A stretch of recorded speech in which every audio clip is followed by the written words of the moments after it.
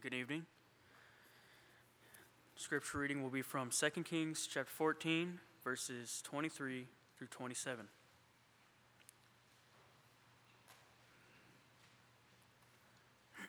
Again, 2 Kings chapter 14, verses 23 through 27. In the 15th year of Amaziah the son of Joash, king of Judah, Jeroboam the son of Joash, king of Israel, became king in Samaria, and reigned 41 years. And he did evil in the sight of the Lord. He did not depart from the sins of Jeroboam the son of Nebat, who had made Israel sin. He restored the territory of Israel from the entrance of Hamath to the sea of Arabah, according to the word of God, the Lord God of Israel, which he had spoken through his servant Jonah the son of Amittai, the prophet who was from Gath-hepher. From the Lord saw that the affliction of Israel was very bitter, and whether bond or free, there was no helper for Israel. And the Lord did not say that he would blot out the name of Israel from under heaven, but he saved them by the hand of Jeroboam the son of Joash.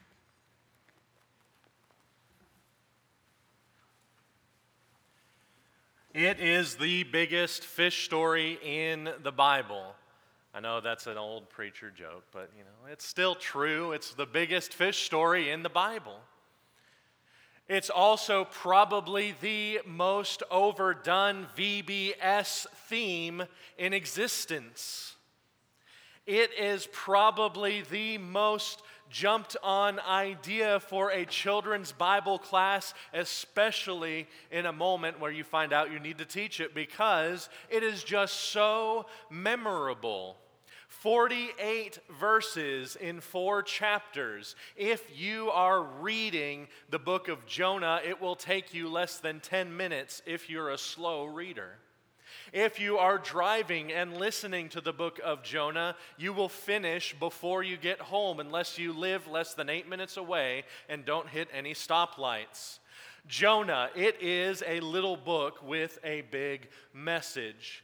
And if you were to look on Amazon for pictures or for books concerning Jonah, especially children's books, every single one of them is going to have a big fish on the front. But that monster is only mentioned in 2 verses. And the book of Jonah is much, much more about how a man was swallowed by a very large sea creature. The book of Jonah ultimately is about a prophet who tried to fly the coop. Ironically, his name means dove. When we consider Jonah, this great book, it's about a message to Nineveh that they are going to be overthrown unless something drastic happens. They are going to be overthrown unless something big changes. And the book of Jonah is very unique among the prophets. Because when you read, in fact, if you turn your Bible just a page before Jonah, in a lot of Bibles, you'll see a very different text set up because it is oracles or messages from prophets to various nations, usually Israel or Judah. Sometimes you'll have Edom and others, like in Obadiah. If you turn forward a couple of pages, you'll see that same kind of text set up, showing that it is a listing of oracles from the prophets. Jonah's not set up that way. It's more set up like the book of Ruth as a story format. And it really is. It's a story, a historical story. When we talk about the book of Jonah, in fact, let's just get the historical information out front real quick, because there are a lot of folks, because of the emphasis, the overemphasis on that great fish, a lot of folks have a hard time swallowing the historicity of the book of Jonah. However, there are a few very key places, very important places, that show that this book is historical. Number one, the fact that Jonah himself exists. He is a prophet to the northern kingdom, to Samaria. We just read about that in 2 Kings chapter 14, 23 to 25, prophesying during the reign of Jeroboam II. You know, that almost sounds like naming your son, Hitler or something like that. When you have a guy named Jeroboam, you don't think he's going to do very good. And sure enough, just like every other northern king, he's evil. But God sure did show a whole lot of mercy to Israel, in that he expanded the borders of Israel at that time because of their suffering.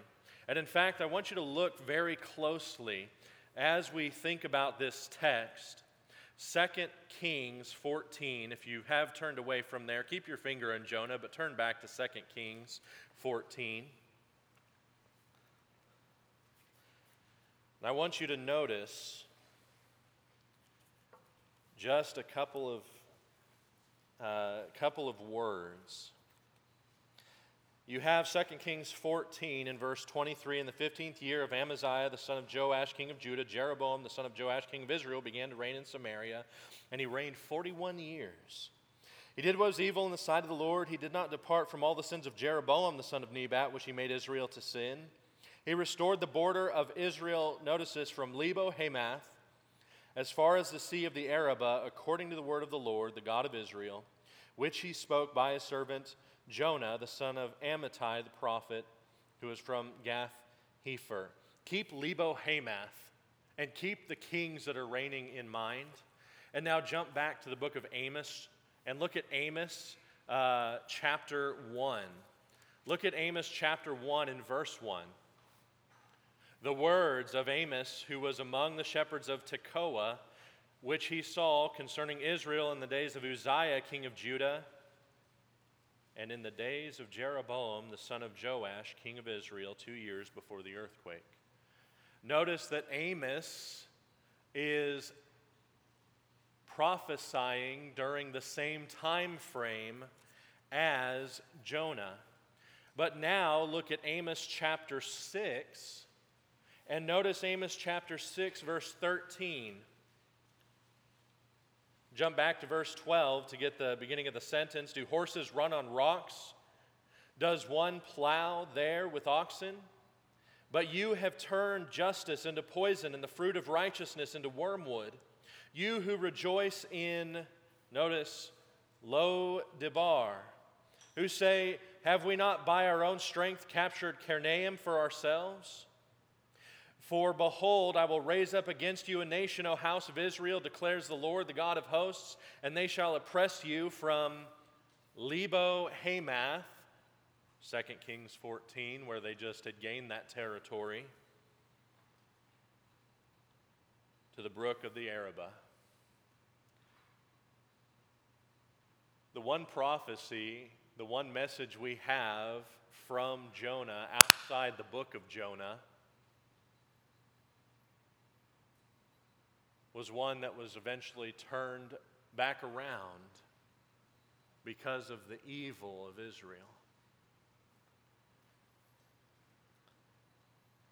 And the other thing to consider is, who is it that Jonah is talking to, that he's supposed to send this message to? Nineveh, who really is one of the biggest enemies of Israel, Assyria.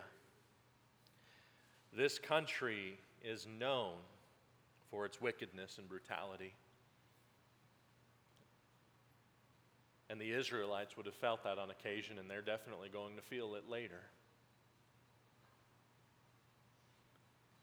But when we look at the historicity, the realness of Jonah as a person, he is. This thing has a whole bunch of different little connectors. And if this doesn't fix it, look at that. Got it just right. He is real. But if that's not enough, Jesus in Matthew and in Luke will mention the historical nature of Jonah. using the sign of Jonah as the sign that he is going to give to that generation. In fact, just look at one of them, Luke chapter 11. Luke chapter 11 and verse 29. When the crowds were increasing, he began to say, "This generation is an evil generation. It seeks for a sign, but no sign will be given to it except the sign of Jonah. For as Jonah became a sign to the people of Nineveh, so will the Son of Man be to this generation.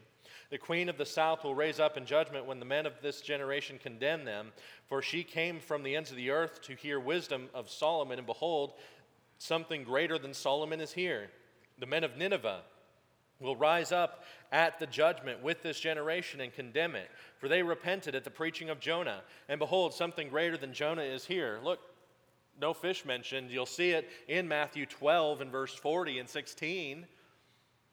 But notice the focus that Jesus is speaking to these people. There is rampant wickedness in that generation. And that the people of Jonah's day of Nineveh will be a witness against that wicked generation, because although they were wicked, they repented from the preaching of Jonah. Jonah is a real person, a real prophet from God who experienced an incredible journey. When we look at the literary introduction, you know, one of the best ways to figure out what's going on in a book is to just ask, what's the problem? What's the conflict? And when you get to the book of Jonah, there is a whole lot. Mainly one or two with God. God is in conflict with Nineveh. Logan is in conflict with spelling Nineveh right. If you're keen eye on Nineveh up there, it's Nineveh in most Bibles. God is in conflict with Nineveh. They have sinned greatly, and they're about to be overthrown. But when you look at Jonah, this prophet of God, here's another interesting key note, by the way, about Jonah. He's the only prophet that Jesus directly relates himself to, which is a strange choice until you start thinking about the message of Jonah. But Jonah is in conflict with God. He's in conflict with the weather. He's in conflict with this great fish. He's in conflict with Nineveh. He's in conflict with the plant, with the worm, with the elements that come, and the other wind and the heat bearing down on him. Jonah is even in conflict with himself. You want to get to the heart of a book, just ask, what is the conflict? And in this book, there are a whole lot of conflicts. But it's not just about conflict, it is about irony. What should be expected and normal is turned completely upside down. For example, just one, and we'll look at several others, but Jonah tries to flee from God. The psalmist would declare in Psalm 139, "Where can I flee from your presence? From the omnipresent God, where are you going to run?" But it's not just that one. When we look through, and we'll look through chapter by chapter, notice a few things in a moment. Jonah is full of irony, but it's to make you focus on what's going on. When we consider this book and the literary nature of it, it's a book written in words that God uses literature, and in this particular book, he uses satire. And the general idea of satire, it's to expose human folly, expose a human vice, and often with humor, sometimes with sarcasm, not always with those, but there are three elements that help us to determine what is, or if something is satire. Number one, there needs to be an object of attack. When you look at Jonah in the book of Jonah, he tries to run from God, and that's ridiculous. And he goes to sleep on a boat during a storm where the boat is about to be destroyed, and that's ridiculous. He cares more about a plant than people. That's ridiculous. When you see the character of Jonah, and you just do a character study on Jonah, It's going to be one of those that you say, I don't want to be like him. But there's also, again, fancy term, identifiable literary form. It's a story. That's literally what that means. If it is either in some sort of story or some sort of parable or some sort of joke, that's one of those signs that it might be satire. And then third, there's a recognizable ideal. Something that we know ought to be the case, or something that we can lift up and hold up as the real standard of what should be. And so turning to the book, I want to show you some of these ideas. The book has been outlined in so many ways, and I'm not even joking. I have about 8 or 10 that I've written down from various preachers, and they all have something to do with these types of ideas, or with some sort of everyone begins with sea, sailing the seas with Jonah, that kind of thing. But this is really how it breaks down in a very simple way. Chapter 1, Jonah is fleeing from God. In chapter 2, he's pleading with God. In chapter 3, he's speaking for God. And in chapter 4, he's complaining to God. When we look at chapter 1, turn to Jonah chapter 1. He's fleeing from God. Now the word of the Lord came to Jonah the son of Amittai, saying, Arise, go to Nineveh, the great city, and call out against it, for their evil has come up before me. But Jonah rose to flee. Notice God says arise, and he does arise, but he flees in a different direction to Tarshish, trying to get as far away as possible from the presence of the Lord. He went down to Joppa and found a ship going to Tarshish. So he paid the fare and went down to it to go with them to Tarshish, away from the presence of the Lord. But the Lord hurled a great wind upon the sea. There was a mighty tempest on the sea, so that the ship threatened to break up. You have Jonah running from God. God wants Jonah to go to Nineveh, to this enemy, and Jonah gets up and he goes in a completely different way. But again, think about the irony and the humor that's going on here. Notice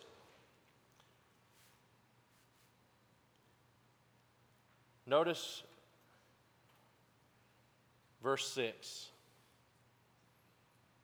Well, verse 5, the mariners were afraid because in verse 4, the Lord hurled a great wind upon the sea. There was a mighty tempest in the sea, so that the ship threatened to break up. Now look at verse 7. And they said to one another, Come, let us cast lots, that we may know on whose account this evil has come upon us. Again, picture the scene. There is a mighty tempest, a wind that is tossing this ship to and fro, and it's about to break the ship apart. And these guys that are trying to keep the ship from falling apart say, let's cast lots. Or probably, trying to yell into the wind so that everybody can hear, let's find out what's going on. And they stop what they're doing, and they determine to cast lots to figure out what is going on. Why has this thing that is obviously different than what we were expecting? It's obviously something out of the ordinary. It's obviously this great storm. By the way, in chapter 1, you have a great storm. In chapter 2, you have a great fish. In chapter 3, you have a great city. And in chapter 4, you have a great God. There you go. There's another one. There's another outline for the book. But you have this great storm.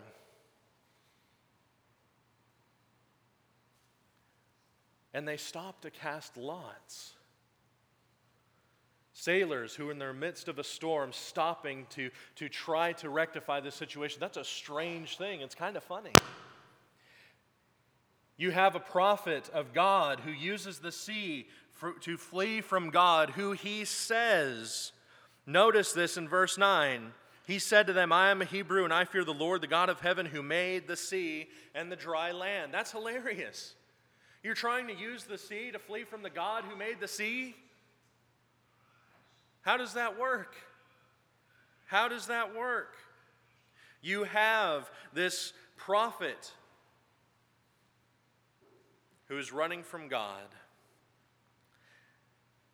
And then you have sailors who aren't really behaving like sailors. Because even sailors back then were not known to be the cleanest and nicest of people. I know it's somewhat of a stereotype today, and you've got all the different pirate movies that have come out, but really sailors had sailors' mouths, and they had sailors' lives. But what you have these pagan sailors doing, notice this, after they ask him, what should we do? They say, what have you done? And then they ask, what should we do? And he says, throw me into the sea. You see the lengths Jonah is trying to get to not have to go. He wants to survive and go away from the presence of the Lord so he doesn't have to go to Nineveh. When that doesn't seem to be working, he says, well, I'll just die so I don't have to go to Nineveh. What a selfish act. But he says, throw me, it almost sounds like it was going to help the people, but he says, throw me over. And notice he's trying to pin the blame on them as far as the ones who would end up killing him. Because what the sailors do in their response in verse 14, therefore they called out to the Lord, O Lord, let us not perish for this man's life, and lay not on us innocent blood, for you, O Lord, have done as it pleased you. So they picked up Jonah and hurled him into the sea, and the sea ceased from its raging. Then the men feared the Lord exceedingly, and they offered a sacrifice to the Lord and made vows. These pagan sailors are not behaving like sailors. They're honoring God. It's something that is completely upside down and unexpected. The prophet rebels and the pagans repent. In chapter 2, it's pleading with God. He is inside a prepared fish. There has been, for some reason, a lot of talk about every now and then you'll find a story where a man survived some time in the belly of a fish, saying, see, it is physically possible to do. That has nothing to do with what the text says here, because you have at the end of chapter 1 in verse 17, and the Lord appointed, or the Lord prepared, a great fish to swallow up Jonah. Several times you have that phrase, the Lord prepared. Later he's going to prepare, he's going to make a plant. The Lord has established these things. It's the Lord that's doing it. If it was a normal event that he survived, that's fine. But I am absolutely comfortable in saying that if God prepared this fish and he worked in a way that is outside the normal bounds of nature, if he can make a coin appear in a fish, then he can probably make a man live in one.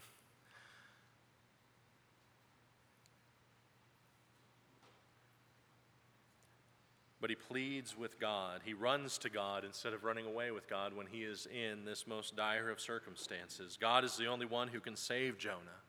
Jonah knows the steadfast love of the Lord, and he cries out to him. Notice verse 6, I went down to the land whose bars closed upon me forever, yet you brought up my life from the pit. O Lord my God, when my life was fainting away, I remembered the Lord, and my prayer came to you and to your holy temple. Those who pay regard to vain idols forsake their hope of steadfast love. But I, with the voice of thanksgiving, will sacrifice to you what I have vowed I will pay. Salvation belongs to the Lord. Jonah knows that God can save. And again, with the irony, the sarcasm that's going on in this section, the Lord spoke to the fish and it vomited Jonah up on dry land.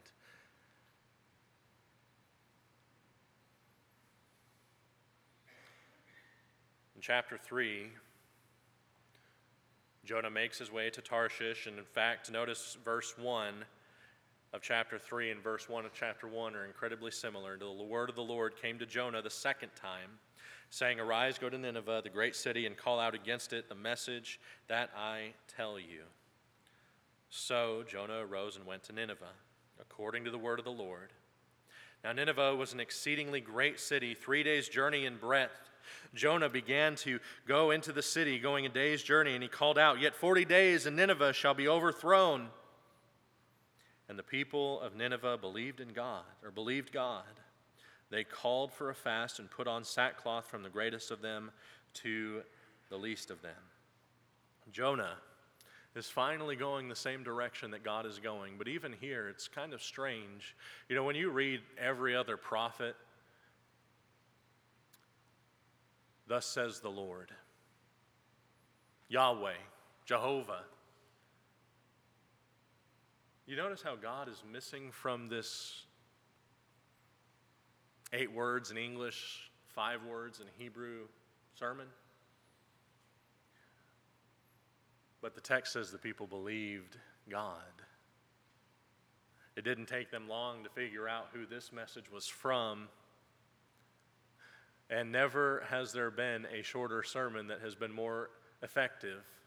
And it also says something about preachers. They can probably preach a short sermon like this once or twice in their life and not get in too much trouble. But notice the effectiveness of this sermon. Again, we can question Jonah, or we question Jonah who he can't even tell them how to respond. He doesn't even message or say who the message is from. But notice the abundance of the repentance. Notice verse 5, for example. The people of Nineveh believed God. They called for a fast and put on sackcloth from the greatest of them to the least of them. Notice it's from the greatest to the least. Notice in verse 6, the word reached the king of Nineveh, and he arose from his throne, removed his robe, covered himself with sackcloth, and sat in ashes. It's from the king to the pauper. And notice verse 7, and issued a proclamation and proclaimed through Nineveh by decree of the king and his nobles, that neither man nor beast, herd nor flock taste anything. Let them not feed or drink water, but let man and beast be covered with sackcloth, and let them call out mightily to God. Let everyone turn from his evil way and from the violence that is in his hands. Who knows? God may turn and relent and turn from his fierce anger so that we may not perish. When God saw what they did, how they turned from their evil way, God relented of the disaster that he had said he would do to them, and he did not do it. Notice this, it was top down from the greatest to the least, from the king to the pauper, from man to animal. Imagine that. Taking away all the food and all of the water so that the animals don't have anything to eat as an act of repentance. Clothing the animals in sackcloth. Do you know how hard it is to get any kind of clothing on an animal? But covering them in sackcloth to show wholeheartedly and totally that they're turning to God, that they're turning from their evil way. And even they have a hope that this God that they have just heard this message from is a merciful God.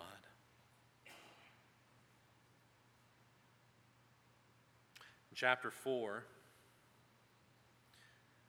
notice how the text begins. It displeased Jonah exceedingly, and he was angry. You realize in chapter 1 we see him flee, but he doesn't say why. And in chapter 2 we see this prayer, this psalm-like prayer of repentance almost that could fit so well, very close to Psalm 30 as an example.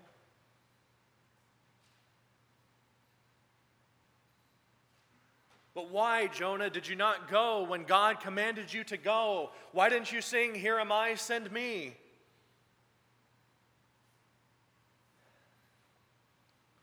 And he prayed to the Lord and said, "O Lord, is not this what I said when I was yet in my country? That is why I made haste to flee to Tarshish. For I knew that you are a gracious God and merciful, slow to anger and abounding in steadfast love and relenting from disaster." Notice the reason that Jonah gives. I didn't want you to forgive them.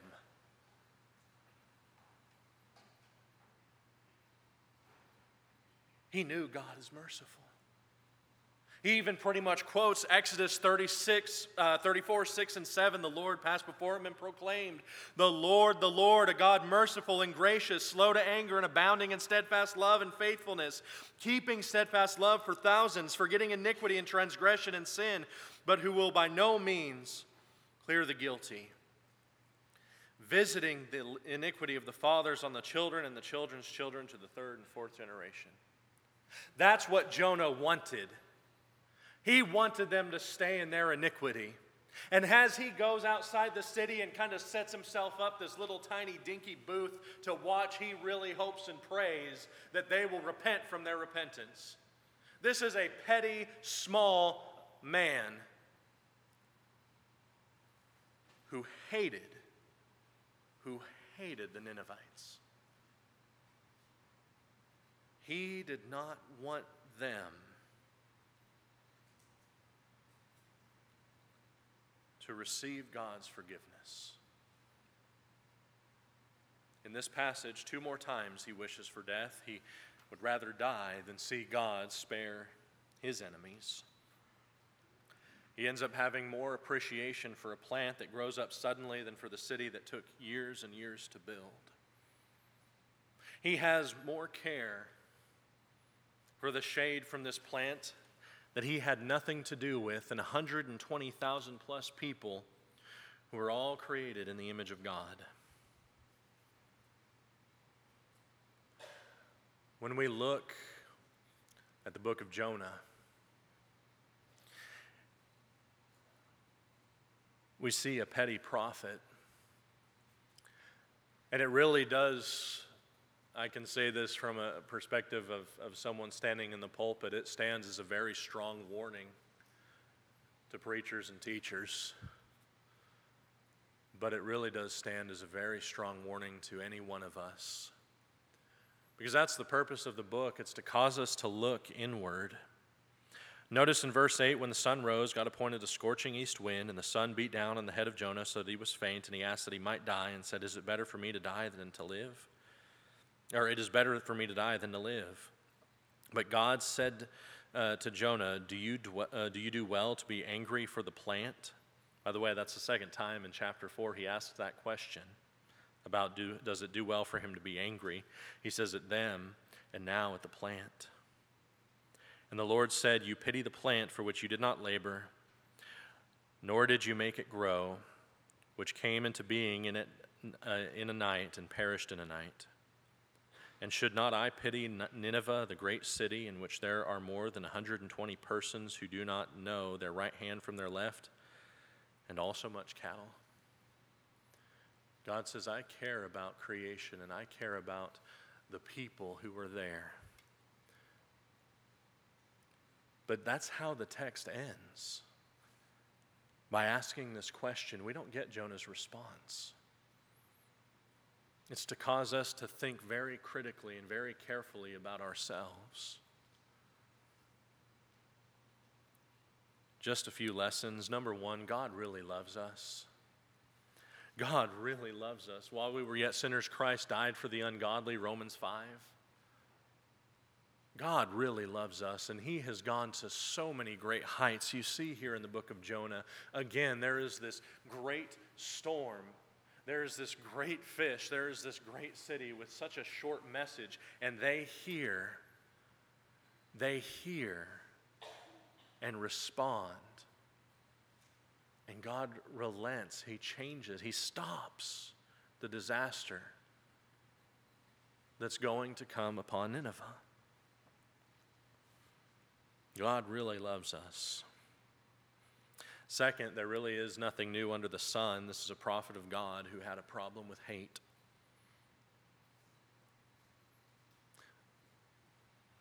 You know, in one way, that's encouraging. Because sometimes it's easy for us to look at these people in the Old Testament and the New Testament and to ask, how did they have it all together so well? It's as if they're superheroes with no flaws. But what we see when we start digging into the lives of these people, and especially in Jonah in particular, we see a man of God with a major flaw. And how patient God is with Jonah instead of just striking him down or letting him drown and send someone else.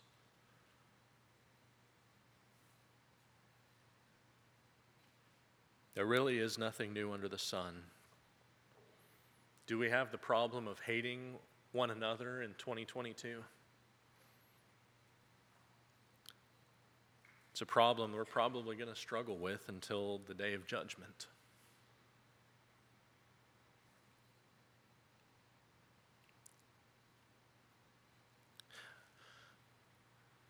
But when you look at the message of the book of Jonah, it's really asking a question: how do we treat our enemies? How do we treat our enemies? Next time when you read Jesus' references to Jonah, recognize that it's more than simply a sign of 3 days that Jesus is referencing. What was one of the biggest problems in Jesus' day? You had the Pharisees and the scribes looking down on everyone. I'm thankful I'm not like this one. I'm thankful I'm not a Samaritan. I'm thankful I'm not a Gentile. You had this Jew and Gentile struggle, this relationship that was so difficult, even in the early church, to overcome.